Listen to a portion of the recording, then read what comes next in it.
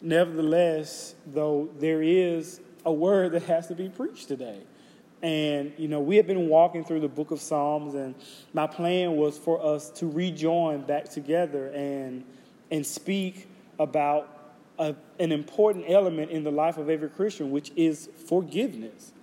And I understand, listen, the world may hear this message and think, well, that's stupid, or that's too passive, or that doesn't get anything done. But as Christians, we are called, above all things, to forgive.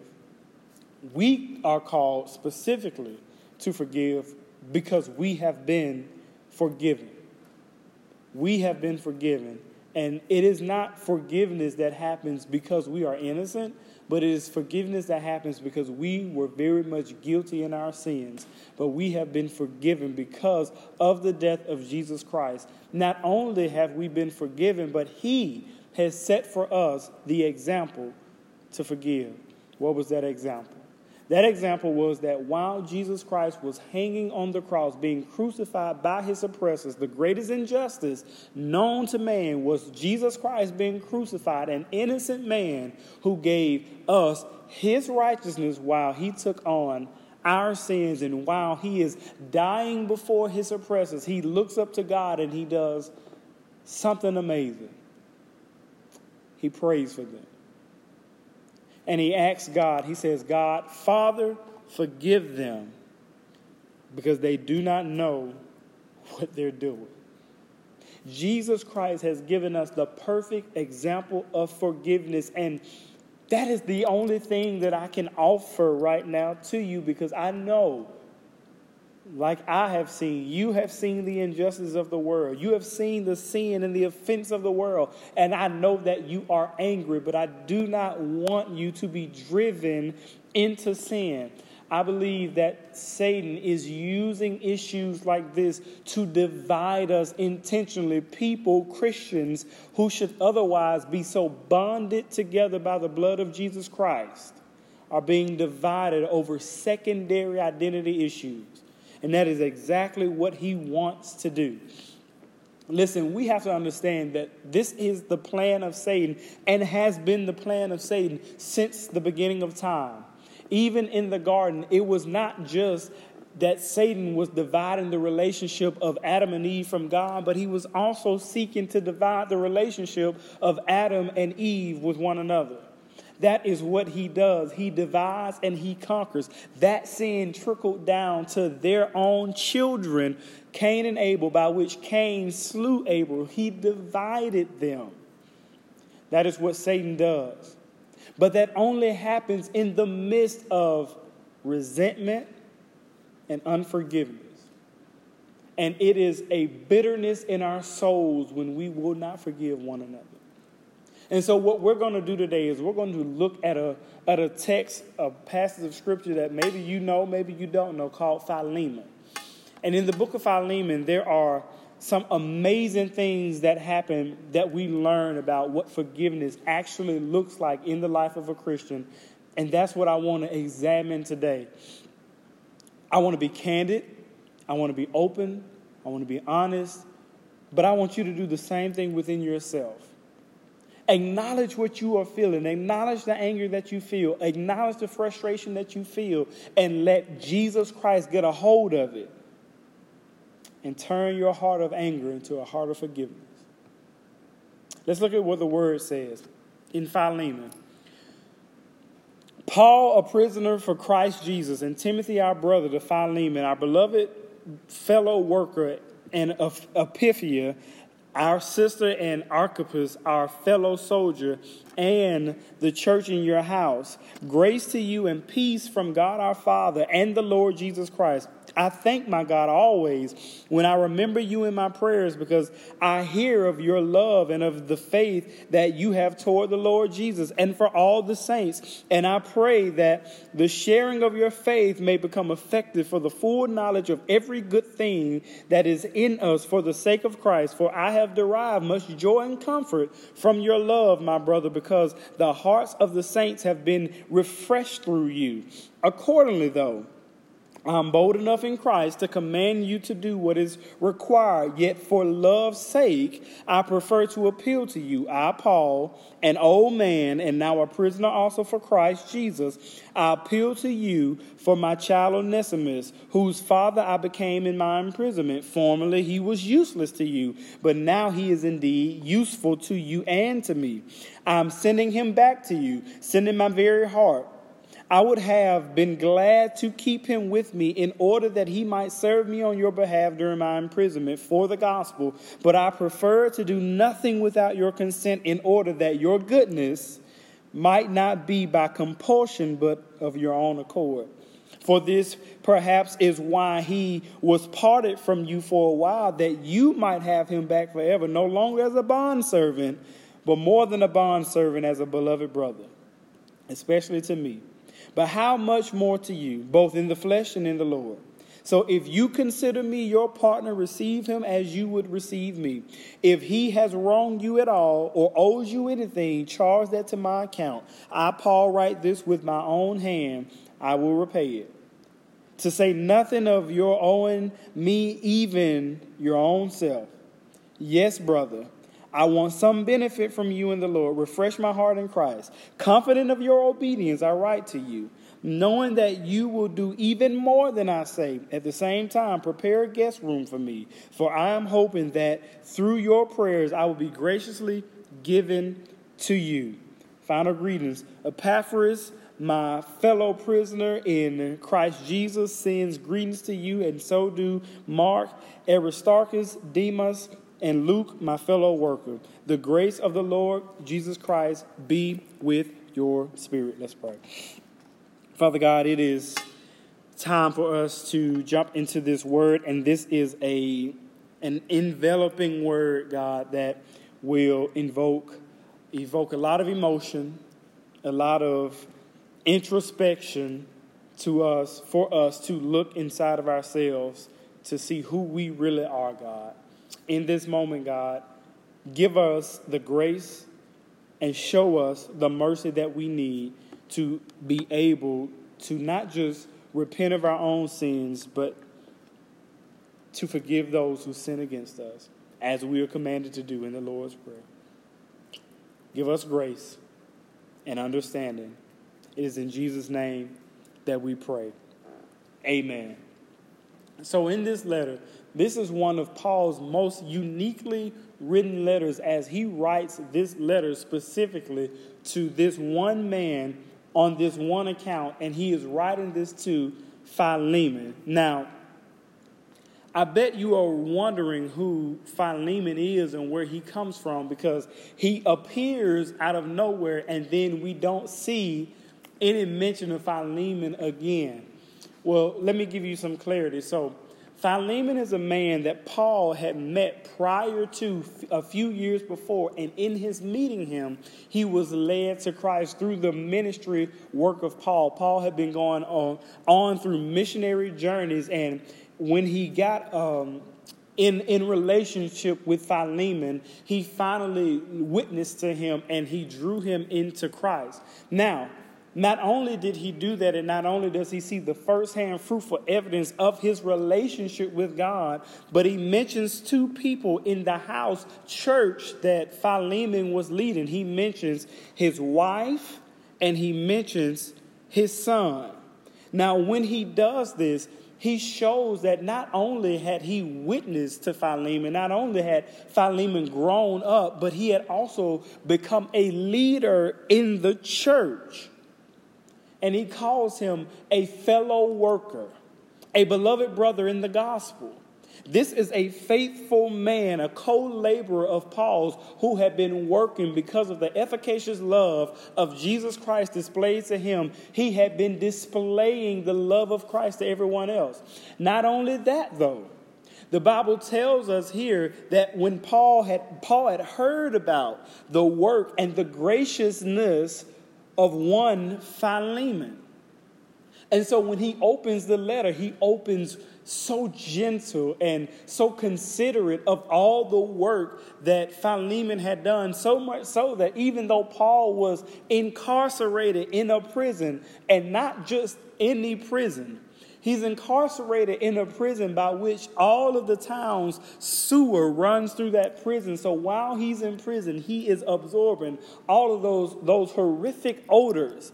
And he speaks to Philemon and says, even in my imprisonment, a prisoner first of Jesus Christ, by the way, he says, your work has encouraged me. I've heard of the good that you have done. Now, why is he addressing Philemon? This is the interesting part.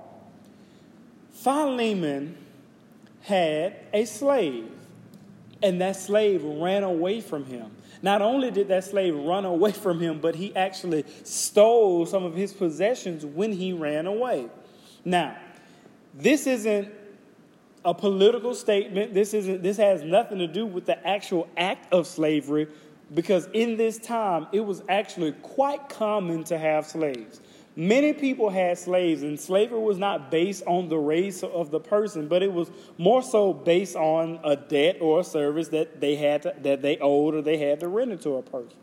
So it was not uncommon that you may see a lawyer or a doctor who served as a slave, as a servant inside of a person's house. Now, by this point, many of the masters of the house were decent to their slaves, and many of them allowed them to work off any debts they had so they would eventually be freed.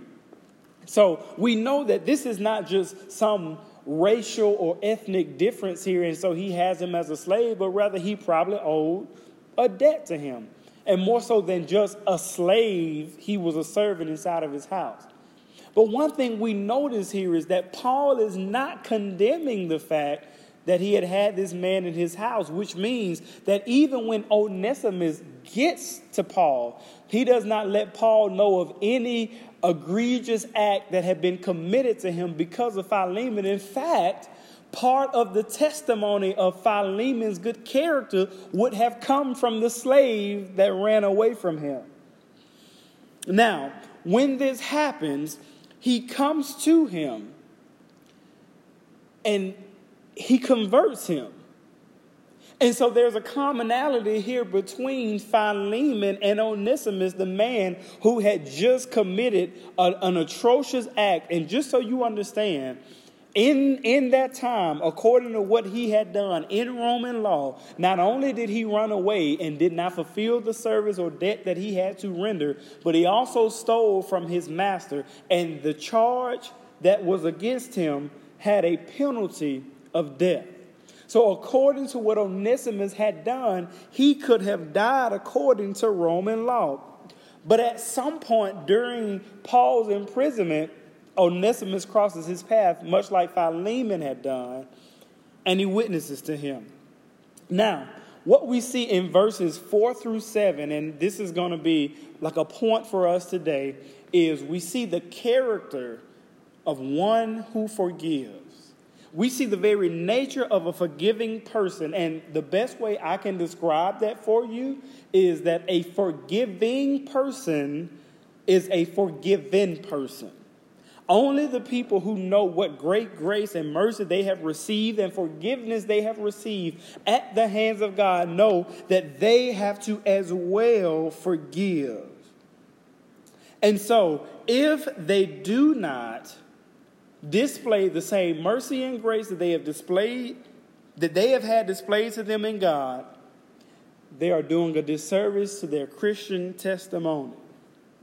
So when Paul is describing the character of Philemon, he is doing so knowing that Philemon is leading a life devoted to spreading the gospel Christian ministry. Paul knows that anyone who labored the way that Philemon had labored in the gospel, anyone who had devoted his life to spreading the truth and displaying the love of Christ would not be able to forsake all of that over one sinful act that was committed by, a sinner.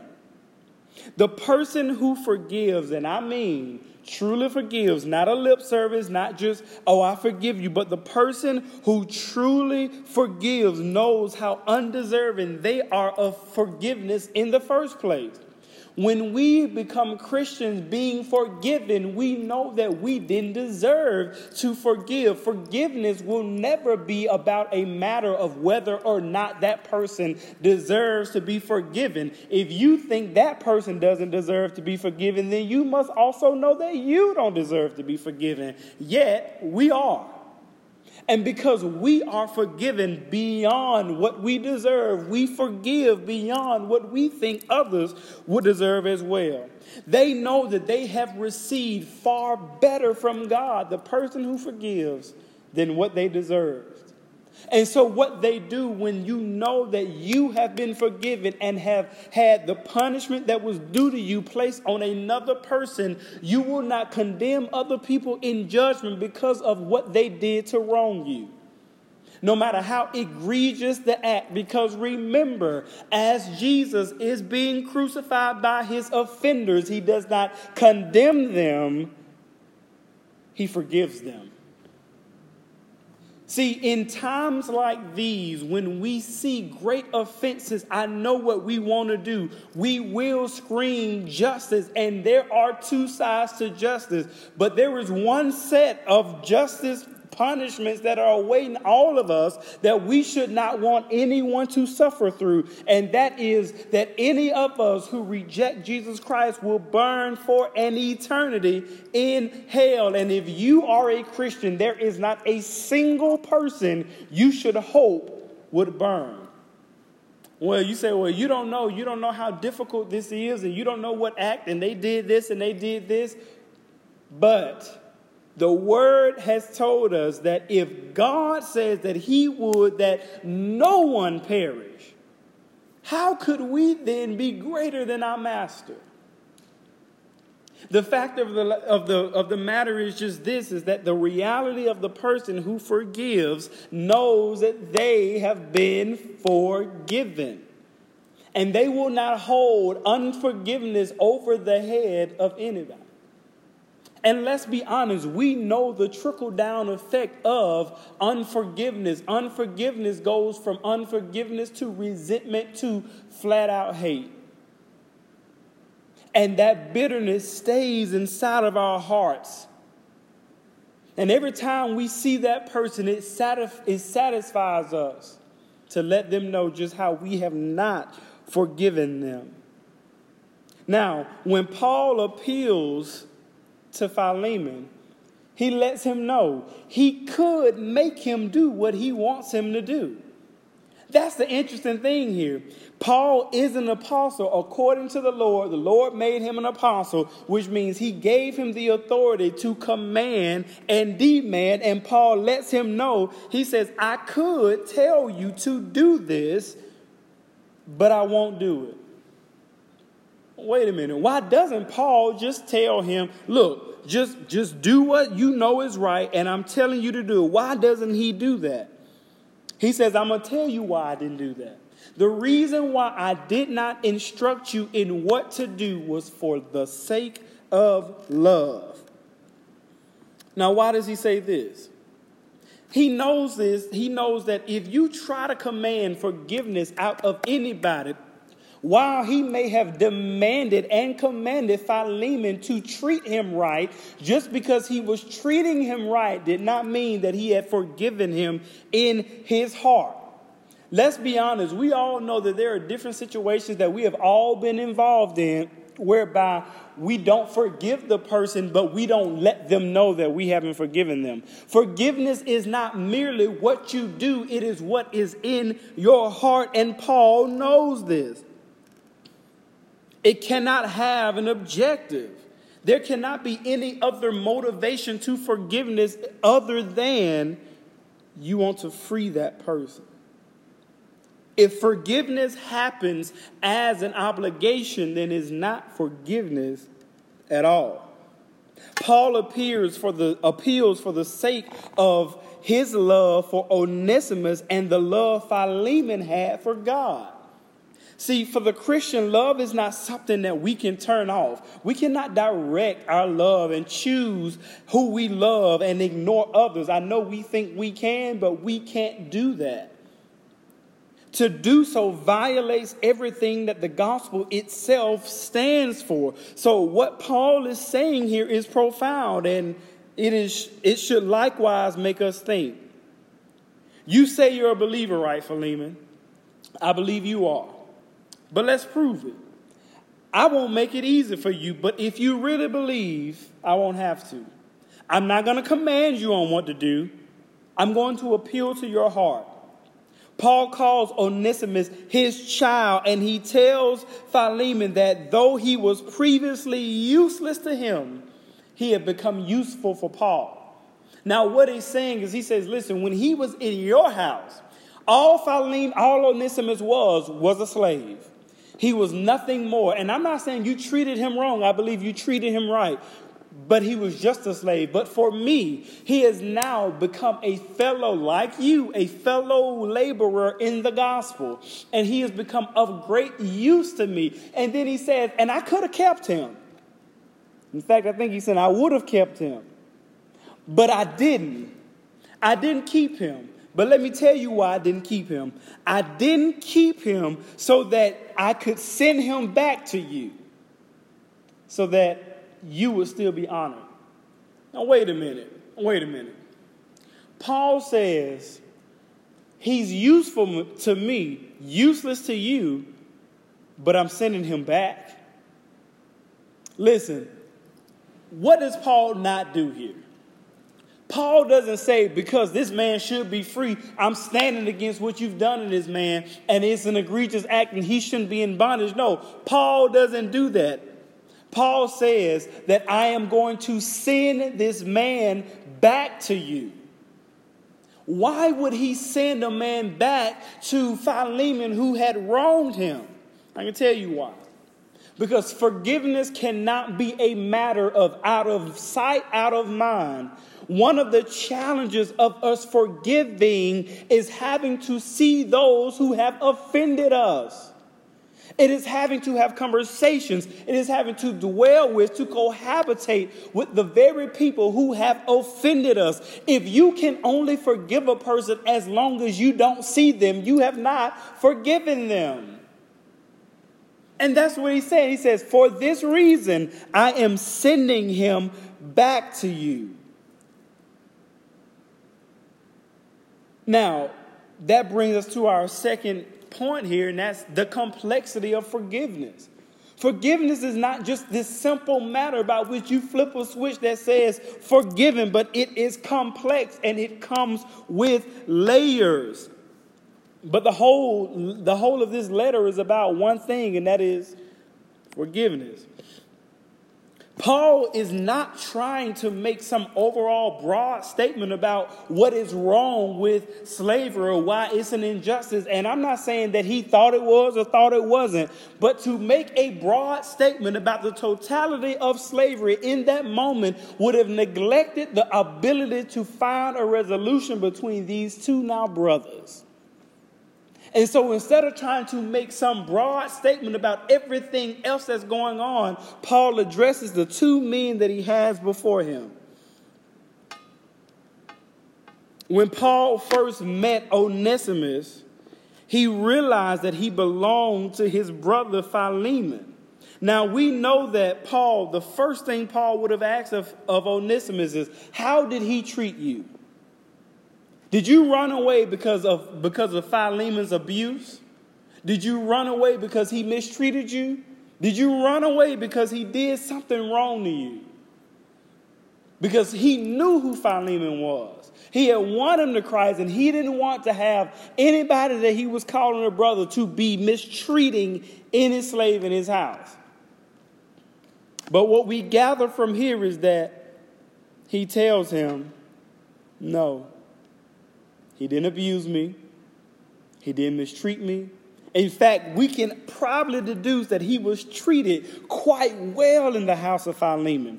And so what Paul probably did is he uses the sin that Onesimus committed to help him realize the wretchedness of his own heart. And he draws him to Christ in a moment where he could have defended him, when he could have said anything about justice or injustice or this or that. He gave Onesimus the gospel. When he gives Onesimus the gospel, it forces Philemon to forgive him even if he didn't want to. Because the man that was once outside of fellowship with Philemon is now a brother in the faith.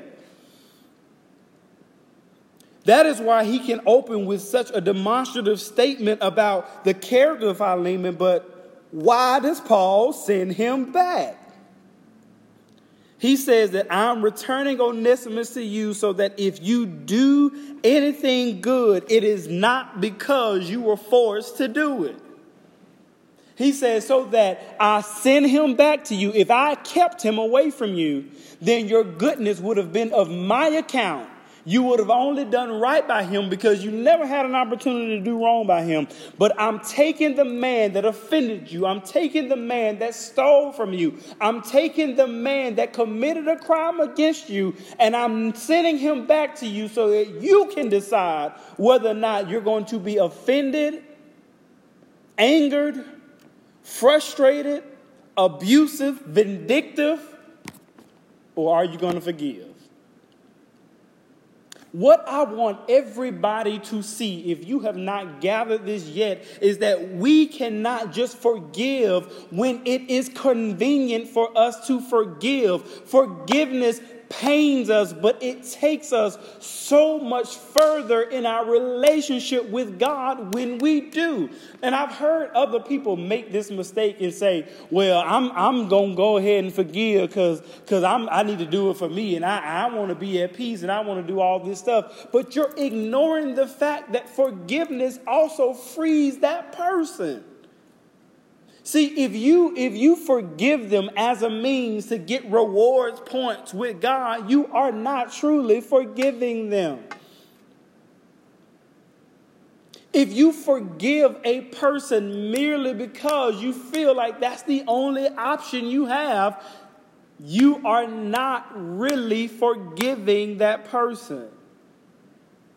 It is not until you realize that you have to forgive in order to be forgiven. And it doesn't matter what the offense is. Unforgiveness is a sin. So when we all stand before God and we have anger and hatred and resentment towards anybody for any reason, for any offense, God will not justify it because of that person's sin. He will look at our hearts, not theirs. You can't just get over it, move on, and not address it. And that's what Paul is showing Philemon. Now, why is Philemon the example? Because he knew Philemon had exceptional Christian character. And even though that man had wronged him, he knew that he would do right by him.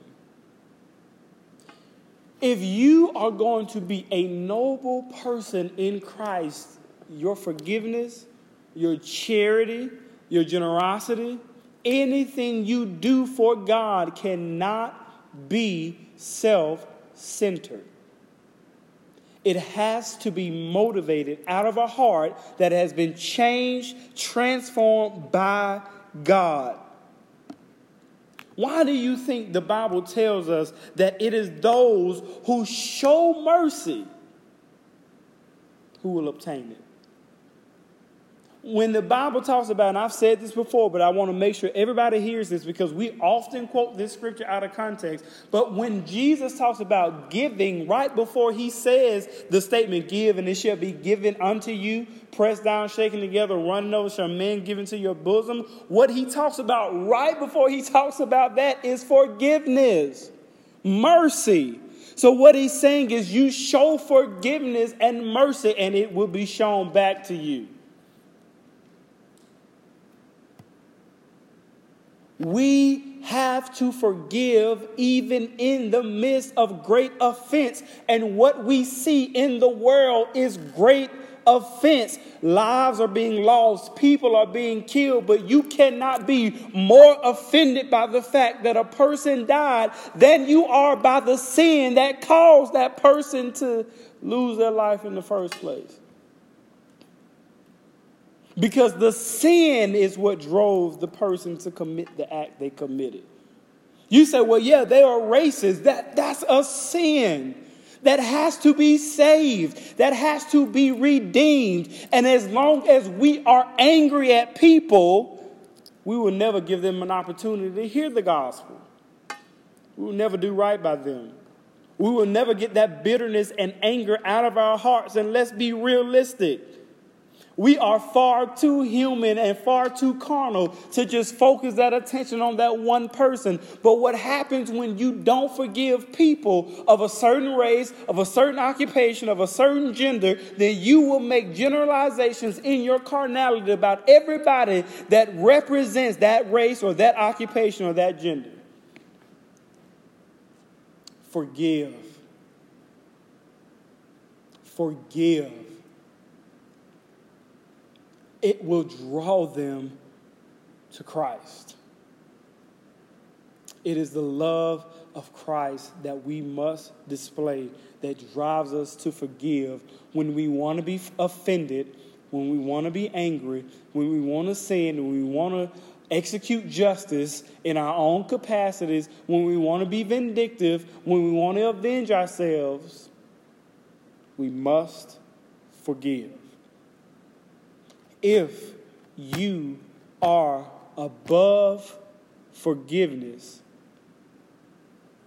you are below being forgiven. If you are a Christian, you have been called to forgive. That is it. You have been called, commanded to forgive. We must forgive.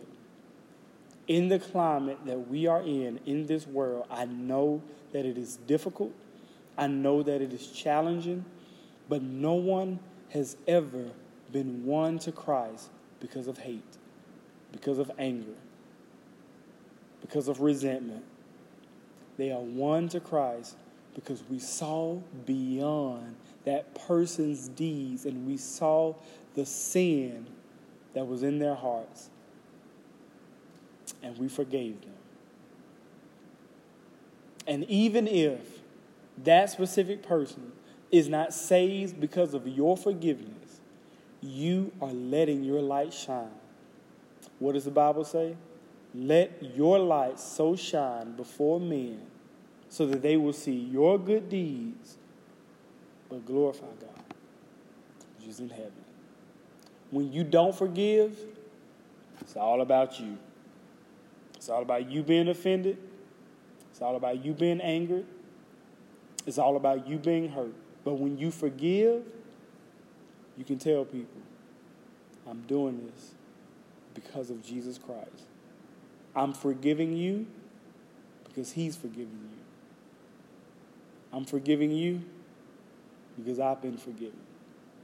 No, I don't think you deserve it, but neither did I. And that's why we do it. Because the same forgiveness that drew me into the sweet arms of my Savior, I pray will do the same for you. Let's pray.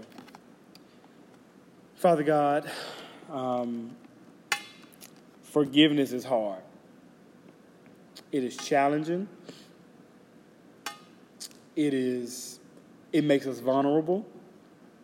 At times it's embarrassing because we are overlooking great offenses, God.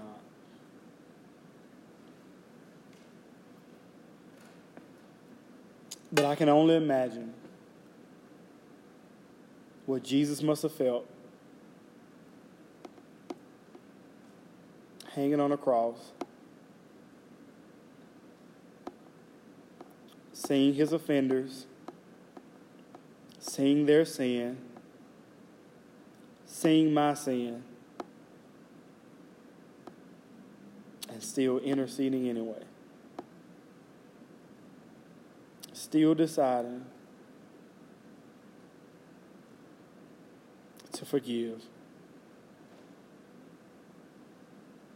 And seeing beyond our sin.